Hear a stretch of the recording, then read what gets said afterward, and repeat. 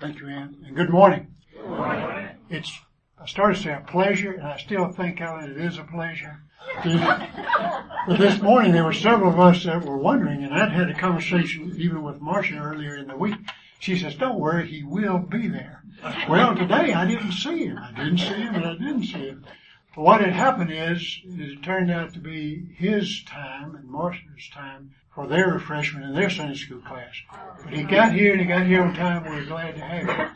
Alan, as you know, is a friend of our class. He led our retreat in the past. Down at Banning Mills.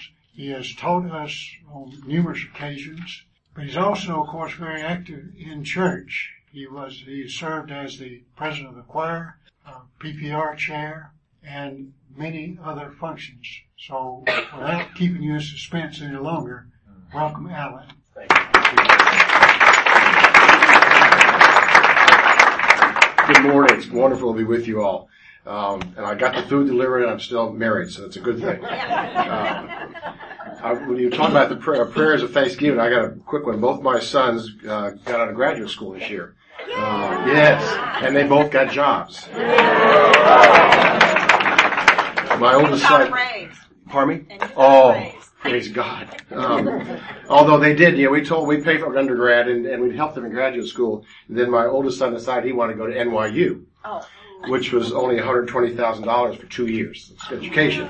But he got a job as an intelligence analyst. No, he's not Snowden. But it's interesting because my father, as you remember, was in the CIA. And now my son is an intelligence analyst, not with the agency because they're not hiring because of sequestration. And the other son is going to be, he got his degree in counseling psychology and he's going to be starting work at Peachford as a inpatient case manager part-time. Then he's got another job. He's got two jobs, actually, a full-time job as, I don't even know exactly what it is. It's a new startup company, but they wanted somebody with his skill set in terms of working with the employees and customers. So kind of like therapy for money. So, although it's interesting because he has a very different style as a therapist than I would ever be. I call my son Clint Eastwood because he talks very quietly. And I think he's getting quieter and quieter. And I asked him one time, he came back from doing an internship at a facility here in the south part of town where all the doctors and airline pilots go to get sober. Yes, I know. It was frightening. And he came home. Yeah. And he came back, I said, how was your day? He goes, it's wonderful. He literally talks like this. And he says, we had a mass relapse last night, so we got to kick butt in group therapy today. And I said, Patton, you don't kick butt in therapy. He goes, you do it your way and I'll do it mine. So, he's going to be an incredible therapist, I think. What I want to talk about today is, and really I'd like kind of a discussion on this because it's a topic that I think all of us think about at some point in our lives. And I recently finished reading a book, actually several months ago, called The Proof of Heaven. I don't know, has anybody read that book? Okay. And I reread it again this week, and then I started looking, then I went on the internet, which is always dangerous. Because everything's always true on the internet. But there's some controversy, obviously, about this gentleman. So I want to talk about his book and some of his experiences. He experienced a near-death experience. They call it NDE. And he's a neurosurgeon, very famous neurosurgeon. Harvard, went to Duke Medical School and was on faculty at Harvard for years and years and years. Ended up in the Shenandoah Valley. And had a near-death experience. So I want to go through the book and some of the realities that he experienced.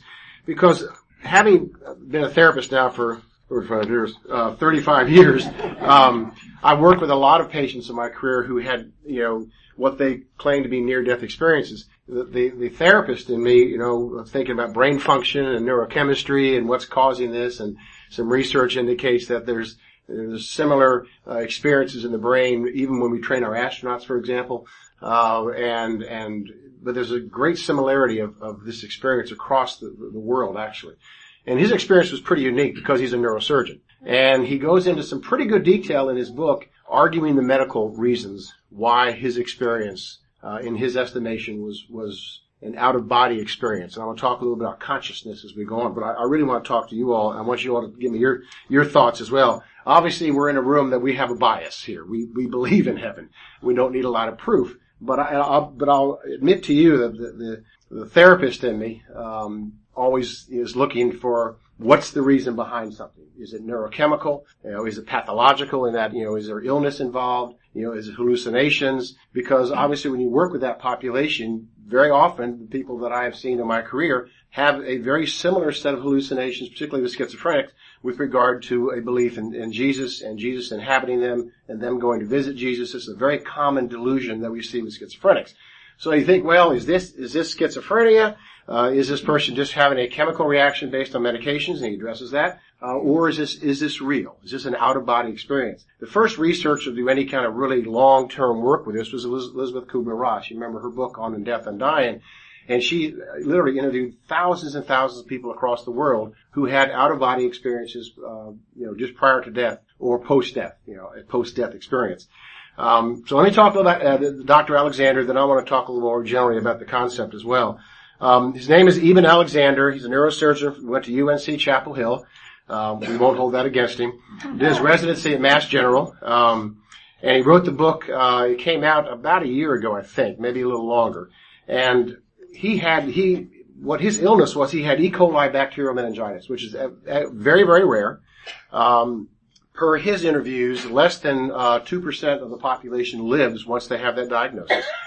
And what happened to him is that there are certain medical tests they look at to determine what kind of brain function you have going on. And I'm not a neurosurgeon. Anybody here a neurosurgeon? You help me out here. Well, then you don't know what I'm going to say, so this will be easy. They look at the cerebrospinal fluid glucose level, which is CFS, and they usually want 80 milligrams per deciliter rather. So that means a lot to you, but that's a normal, healthy human brain. If you're in imminent danger of death, we usually see folks with 20 megaliters per deciliter. His was 1. He had 1. He had a lot of experiences in his near-death experience that, in reading his biography and looking at the book, I'm thinking, are these past memories that he is accessing in his brain? Particularly, and you read the book, you remember when he gets to heaven, I'll talk more about this in a minute, and he's flying. And he was a very, very accomplished skydiver. So that I go right to, okay, then he is, what he's doing is accessing an old memory of skydiving, essentially in a drug-induced state, very much coming back, and thinking this was a near-death experience, but he goes on to explain all this. One of the things I want you to think about as we're going through our discussions here is, what is consciousness? What is consciousness? Is it just being conscious, or is it what some people define as understanding who you are in the context of everything around you? And is consciousness brain-based, in other words, physiological, or is it something different? There's some new, interesting research coming out now about the heart. In fact, they think they really know that there's what they call a neural net in the heart, neurological cells in the heart. The heart has its own little brain. And it actually can trigger certain responses in the brain up here in terms of emotions and feelings. And if you've ever had heartache, which all of us have, this is no great new news to you, but to scientists it was considered this was just not possible. So I think my bias as a Christian, but also as a therapist, I don't think we've begun to tap a complete understanding of the brain at all. It's such an incredible organ. But anyway, so I want you to think about that. What is consciousness as we go through this? And I'll read some quotes that he had. He says, "My experience showed me that the death of the body and the brain are not the end of consciousness, that human experience continues beyond the grave." And that's what separates us from animals. We think, my dog doesn't lay there and go, "God, I wish I was in Panama City." They just don't think like that. Now, my wife's, where's the glasses? Where are they? Before I get in trouble there? Okay, now don't tell my wife I said this. She has a cousin that's a veterinarian, kind of a dog whisperer type, and she likes to do animal therapy, and I don't think animals feel like we do. It's pleasure pain. I get food or I get petted, which is nice. It does lower their blood pressure, but they don't have a cognitive state like we have. That's what separates us from every other animal. Apes, whatever it might be, even on the evolutionary chain, if we're very close, we have a capacity to think about ourselves in context, whereas no other animal does. Dr. Alexander was in severe convulsions when he got there, and some of the controversy about his situation is that he states in his book that the bacterial meningitis is what caused him to go in a coma. He was in a coma for 7 days. The ER doctor says she put him in the coma because a lot of times they'll do that to give the brain respite, particularly when it's being attacked. But he was in a coma. But the interesting thing was that he hadn't been verbal. They came right from the home, and he was in horrible convulsions, very, very ill.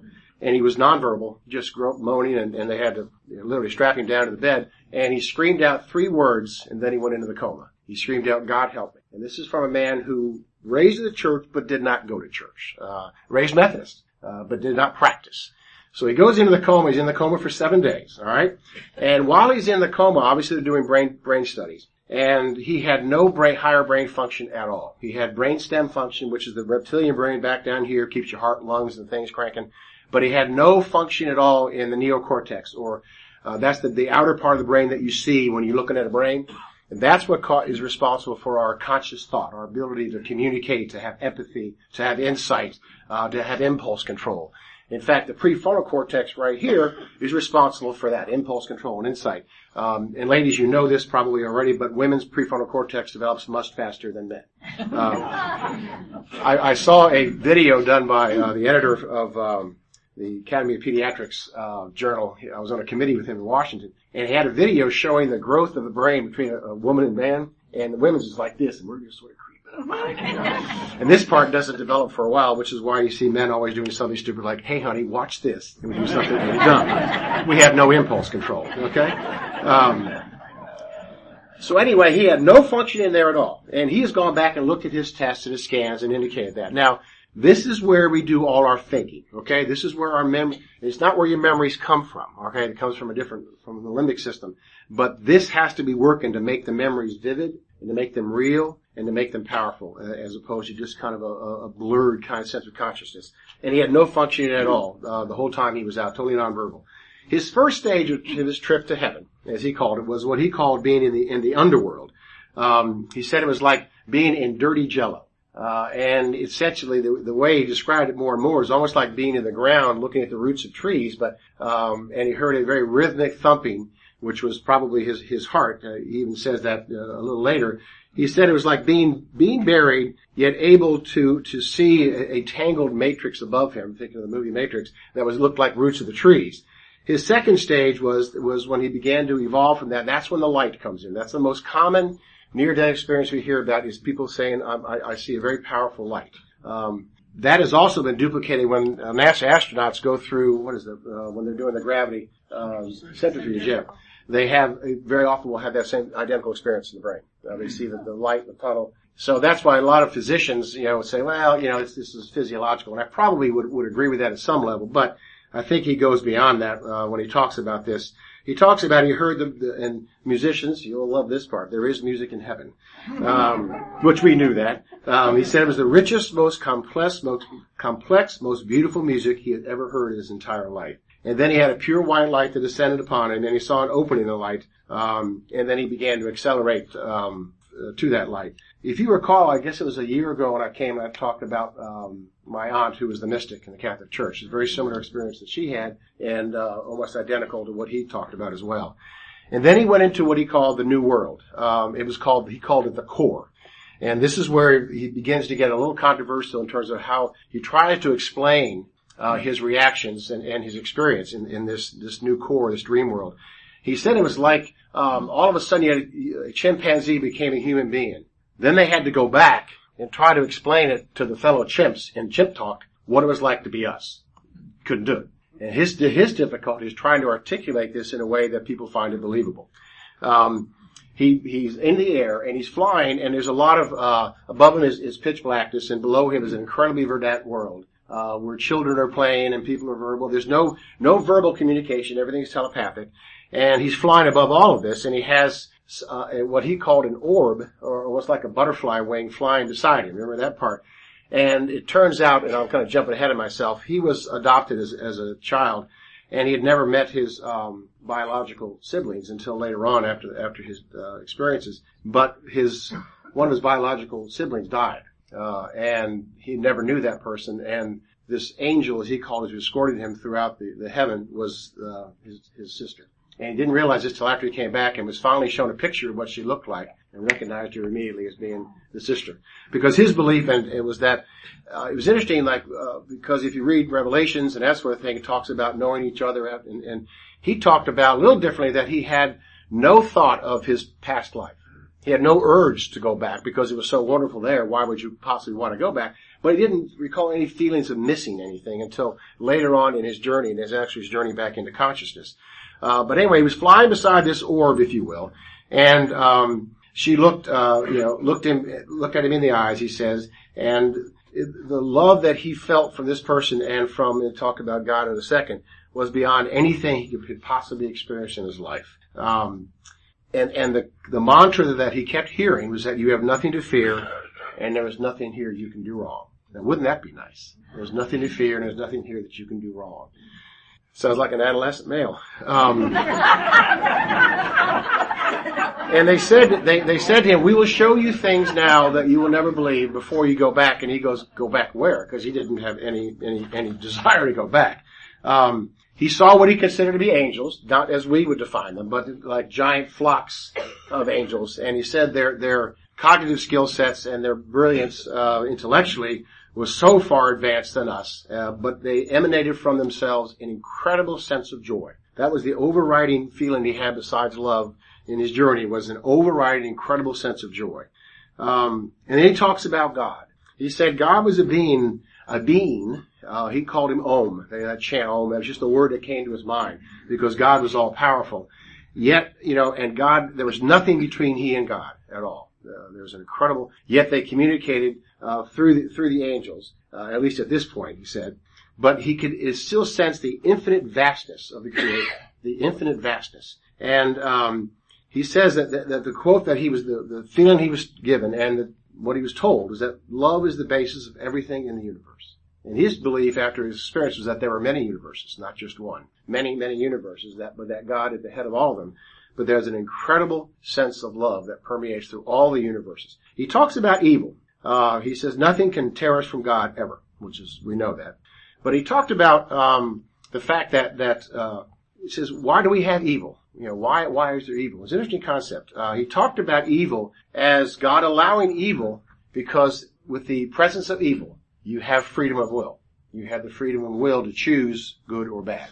And with the gift of free will, in his position, comes evil, because you can make the wrong decision. Where in heaven, you cannot make the wrong decision, which is kind of a nice thing to be able to do. The sole purpose on earth is growing to the divine, is moving towards God. The growth is closely watched. He says all our spiritual growth is closely watched by God and the angels all the time, and that determines our access to heaven. But they're constantly with us in everything that we do every day. When he came out of the Corps, he began to come back down now because he began to get a little better. He had a young son, 9-year-old I think he was at the time, and a son in college who was also studying neurosurgery. And he had no inclination about coming back at all, but he felt very clear that at some point that he could feel the need to come back. And the need was because of his 9-year-old son. And as he became back into consciousness now, because what was happening at the time, his wife was meeting with the surgeon, the neurosurgeon in that hospital in Lynchburg, Virginia, and they were making the decision to stop the use of antibiotics because they were not being effective. The meningitis was not going away.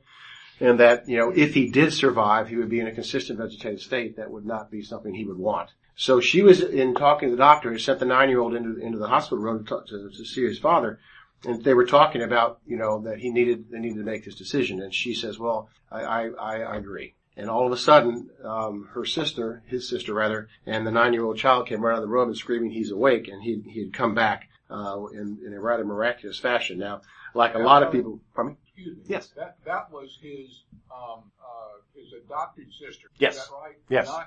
Not his biological. sister. Correct. Right? Yeah. Because he met the biological family he didn't meet because he was trying to meet them. And he became very, very depressed for, I think it was 7 or 8 years. Because his biological parents would not release information so he could connect with his siblings.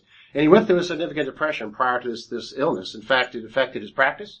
He was the subject of a couple lawsuits for malpractice, which is not all that unusual with physicians, particularly when it's a specialty. But he was having a difficult time in his life, clearly. And some people, the more cynical of the folks, will say, well, the depression coupled with everything that's going on, with the medications, yada, yada, led to this need to reinvent himself, and that may be what he's doing now. But I want to talk a lot more about the medical part of this in just a second. But anyway, the sole purpose is to grow to the divine, which I think is obviously consistent with everything that we've been taught. Now, with most near-death experiences, they usually look at these after cardiac arrest. Cardiac arrest and the person comes back. And the science about that says, and if I don't know if you heard on the news this week, I heard on CBS as well, I think it was on NPR, that they duplicated near-death experience with laboratory rats. They gave them a cardiac arrest, and they were measuring brain activity, and it showed an incredible increase in brain activity post the cardiac death. The heart stops, the brain goes into what they think may be a survival mechanism that floods the brain with neurotransmitters, and the brain begins to experience incredible insights, awareness, visions, that sort of thing. Now, obviously they don't know if the rats are having visions, because it's also, or think about the rat brain also, they don't have a whole lot of neocortex cranking up here, okay? That's why they're rats. But we do see this very often in cardiac arrest patients. They come back and very often will do that. His heart never stopped. His body was functioning fine. He just had absolutely no brain activity at all except the reptilian, the very primitive brain. That's the only part of his. So that doesn't work in science either. Because the definition of death no longer is about the heart. The definition of death now is about the brain. That's when because you can be kept alive on a heart-lung machine for hours and hours and hours, or on a external heart. So your heart's gone, but you're still alive and conscious and everything else. So, he talked about, that is, his situation is a lot different than others. I'm going to pull out my Kindle here because I want to talk about some of the medical things. This is where Alan went to. I want to hear, all right, you tell me medically how this can happen. There is also a moment at near death that is in the literature and has been for, I don't know, 100 years or so, called terminal lucidity. Terminal lucidity, where at the moment before death, people can become incredibly lucid. Whether they have Alzheimer's, brain tumor, whatever it might be. Lost my dad, it'll be a year in a month. And at the moment of his death, we had a moment of terminal lucidity. He opened his eyes. He knew I was with him. Sadly, my mom was running down the hall as he had this experience to get to the room. But I know that he knew that we were there. And because that was the first time he had opened his eyes in weeks. So, his experience was different than this though, because that's the difference, the physiology, that's of the brain, okay? Alright. Now he talks about people are going to argue about, what is a distorted recall of memories, because your memories come from the limbic part of the brain, alright? And this fuels, people say, our emotional perception of the world. However, in order for that to work, this part of the brain up here has to be functioning, the neocortex. His wasn't. It just had no brain activity at all. And the neat thing about his research is that he went back and looked at his own charts. And he sees the lack of brain activity, and he talks to his doctors, and they say, no, there was no brain activity. And his neurosurgeon clearly has no answer for how he could have possibly come out of this. And so that was one of his arguments as well. Now, could the medications have caused his hallucinations, and the memories? Yes. But, again, medications need to work with neurotransmitters. And neurotransmitters are located in the neocortex part of the brain. His wasn't working. Alright, so you can give him all the drugs you want, but if you don't have the neurotransmitters kicking, which is all these medications work with neurotransmitters, just like antidepressants and that sort of thing. If this isn't working, you're not going to have any kind of memory or any kind of visions or anything else. Okay. Alright, now, I'm going to read some of the things he talked about. One of the things he talked about, oddly enough, was quantum physics. Anybody here a physics person? I'm not. So, quantum physics talked about, when they began to look at subatomic, you know what I'm saying, particles, atomic particles, they realized in the research that the smaller you got into the particle, what began to realize the researcher was affecting the particle. You cannot do the research at a certain level, beyond a certain level, without you affecting the reality around you. The body affects the subatomic. So he looked at that in the context of how does our brain, how does our life, our consciousness, our God affect everything around us? There's nothing happening in a vacuum. That everything is happening through the consciousness of the brain. Okay, turn the page here. I'm going to pass my subatomic particles here. He's going to talk about consciousness here. But when I left my physical body behind, I experienced these facts directly. In fact, I feel confident in saying that while I didn't even know the term at the time, while in the gateway, or the core as he called it, I was actually doing science, if you will. Since science that relied on the truest and most sophisticated tool for scientific research that we possess, consciousness. And a lot of scientists think about consciousness, they call them reductionists, if you will. They don't believe in consciousness outside of the physical body. I think it is severely limiting who we are. Obviously, as Christians, we believe in a life after death and resurrection through Jesus, and that's consciousness. If you think about when Jesus came to earth, he brought God consciousness to us. And for the first time in man's experience, we began to be able to see at least a little teeny glimpse of the incredible power of God's consciousness and how it permeates through everything we do. So consciousness, again, think about what it means to you. How would you define consciousness? And I want your input on this. How would you define it for yourself? What does consciousness mean to you? Awareness. Awareness of? Self. Everything about you. Okay. But what about you? Okay, what I think, what I There feel, you what's go. happening around. And what's happening in relation. And that's the emotional kind of connectivity. And that, I think that's other definitions. Yeah. Airline pilots, situational awareness. Say more about that. Well, where you are in the realm of space and time. So many times, particularly after accidents in airplanes, there's a concern about the pilots aware of their situation at that moment. Which is, That's one of the things that they're investigating all the time. yeah, like with the tragic wreck this past week. It separates us again from animals. All right. Now, one of the things that I found interesting was trying to describe what heaven is like, because Revelation says a lot about it. It's probably the only place that I'm aware of, and Malone, keep me straight, that you have the physical description of a city that's roughly 1,400 miles across. But that's a definition written maybe for a different time for different people. But his description of it was just incredible vastness. But overall, his overall sense of heaven was that, what it felt like. The presence of God is ultimately what heaven is all about. He said there was physicality to the body, but there was no need to communicate verbally because everything was automatically understood at a level that was very, very different than anything else. But think about heaven. How would you describe heaven? Now, he talked about flying orbs and angels and wonderful, verdant world. What in your mind is heaven? Now, I'm trained in therapeutic silence. I can outlast you, so. Just saying. Pardon me? Feeling the peace. Love. Love. What else? God's presence. God's presence. Music. Music.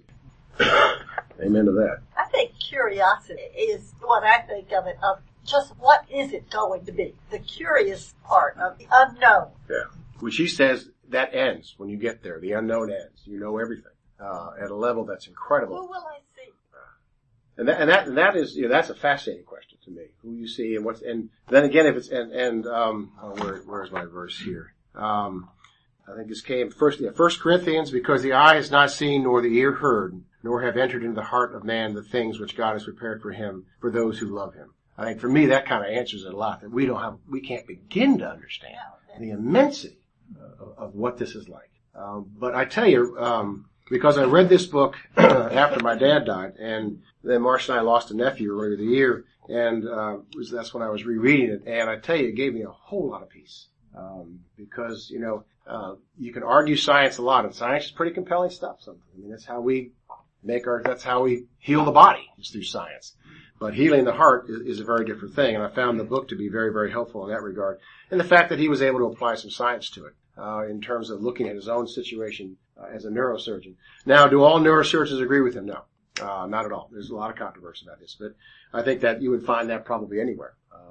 And I can't say, that everything he says is 100%, the truth. I don't know that. But for me, it's been the most compelling. I don't know, Beth, you've read the book. What do you think? Well, I think because he didn't communicate anybody about his experience until he had written about it. In other words, he didn't talk to anybody that had had a near. He only used his own mind, and I think that's very significant. And yeah, because in fact, that was one of the counsels he got from, I think it was one of his docs, to write, his son, yes, to write it all down before you do anything, say anything, write it down. And you can imagine trying to write this down. How do you put it in words? How do you try, we can't. How do you put God into words? But the power of love was just palpable. It really was. Yes. There are others that God, I remember an hour in prayer, and that question seemed to be on the universe habited, that God put this just for, there were many, and God. That's exactly what he said. Yeah, we can be a little egocentric at When times. he said that, it was a very challenging race. That's certainly not how I was raised. Yeah. Because the universe was created for Catholics. I mean, that's very easy. But I've got to watch my time as I have to seat the choir today. So, it's always so much fun. But I hope this maybe gives some thought for when you go home and talk to each other. But it's if you have a Kindle, it's an easy, cheap buy. It's a bestseller, and it's an interesting look. There's controversies like there is in anything. People, I think, particularly atheists, are going to argue this. They're going to argue very much. Yes. You know the cardiologist Zabon? I know the name. I figure out. He's big in. Oh, is he? Okay. Now, he's not any longer here. It's connected out of Gainesville, Hardin. Oh, okay. He used to do most of the half St. Joe's. Oh, okay. That's. Okay, that sounded familiar. He's very much in. It's interesting stuff. The thing about atheists, some research came out. I'm doing some work with an organization helping them figure out why people game the system or cheat. And when you ask for an atheist, when they swear on the Bible, they don't cheat. Never that interesting. Quick comment. Yeah. I know your time constraint. Back in the 70s, late 70s or 80s, we lived in Chattanooga. Oh, okay. There was a doctor there, Dr. Rawlings. He was a cardiologist, and he was kind of like this guy, raised in church, really not a believer. And it was through patients that started telling him about their near death. Yeah. And, nobody that goes through this comes out and Exactly. Yeah, exactly. There, it's a significant. If you're interested, go online. Yeah. Rollins? I believe it's Rollins. So, very interesting, because that was when the whole trend got started on coming forward. Because that's when Kubler-Ross was doing a lot of her research in the 70s. You say, we don't think scientists are doing our independently, but then, and I think. Oh, very much so. Yeah, he had a very dim view. Yeah, he points that out in the first part of his book, his first part of the experience. He suddenly understood everything that anybody could ever understand. All of the knowledge, he didn't have to go to school. It was just suddenly passed to him. And when he came back, it was in terms that was beyond our conception. But Alan, there's one other point that bothers me about the book. One point that bothers me about the book. At the end of it, he talks about, as a result of this experience, he has got to go back to the medical and scientific community and convey his experience to them, to point out the experience that he's had and their limitations have got to change their way of thinking. But he never talks in terms of his impact from a religious standpoint on his life. He doesn't say that I'm now a dedicated Christian. I attend church every day. He never makes that sort of analogy. Yes, because I listened to an interview he did yesterday, and he talks more about. You're right. He does not talk about Christ. I don't recall that ever being discussed. He talks about God the Father, or God. He changes the name of God. Which is a fairly common meditative chant that people use. That's the old thing, but that's just the word it kind of came to. Is he still practicing? He's still licensed, but I think he's on the lecture circuit. I looked at his schedule. I mean, virtually every day of the year, he's somewhere. In fact, he's going to be in. I was looking to see if he was going to come to Atlanta, but he's going to be in Carolinas and Virginia, and he's all over the country. In a couple international. That's what he's doing now. Oh, what is saying about the heart, the function of the heart, and not what we have? It's not just the muscle. We think there are neurological cells in here that actually the heart can convey feelings to the brain. It conveys there's certain pathways that goes to the brain and create feelings in us. I think we probably all knew that. So we all had heartache, and when dealing with the depressed patients, when they're profoundly depressed, their heart hurts. I mean, their heart hurts, their chest hurts. So I've always thought that we don't have a clue yet what's going on with us physiologically. But yes. I thought it really interesting that he was so violently ill. This is such a severe ill. Don't expect it to come back. There was no place this illness. No, it's right. They tried to trace it back to Israel. But it's almost a fear with God that God, Evan Alex, a neurologic specialist, to have the experience and cover fully. It was less than possibility that he cover and then recover, bring a memory time to waste body, and also be able to medicate the rest of us about religious and medical what's going on. And I don't know anything. Good point. Well, I need to, Bethel. I just would, if you can tell them to please read the book. Yeah. It's a wonderful book. It's and I felt he was a Christmas Easter Christian. Yes, that's what he said. His experience. Yeah, he was seeing it. Then he was not, he did. He talked about the impact of prayer. Yes. Because he had people praying for him, and he said that he experienced that prayer. Yes, he could feel the prayer. That was interesting. How about I close this with prayer? Heavenly Father, as always, we thank you for this day. We thank you for this group that means so much to our church, but not only to our church, to the community as well. Lord, we don't need proof of heaven. We know it's there. It's there in the Bible. It's in our hearts. It's in our souls. We thank you for bringing us your Son to show us the way to that heaven. I ask that you bless all in this room. Bring them back next week that we may again fellowship together. In the name of our risen Lord. Amen. Amen. Thank you. Thank you.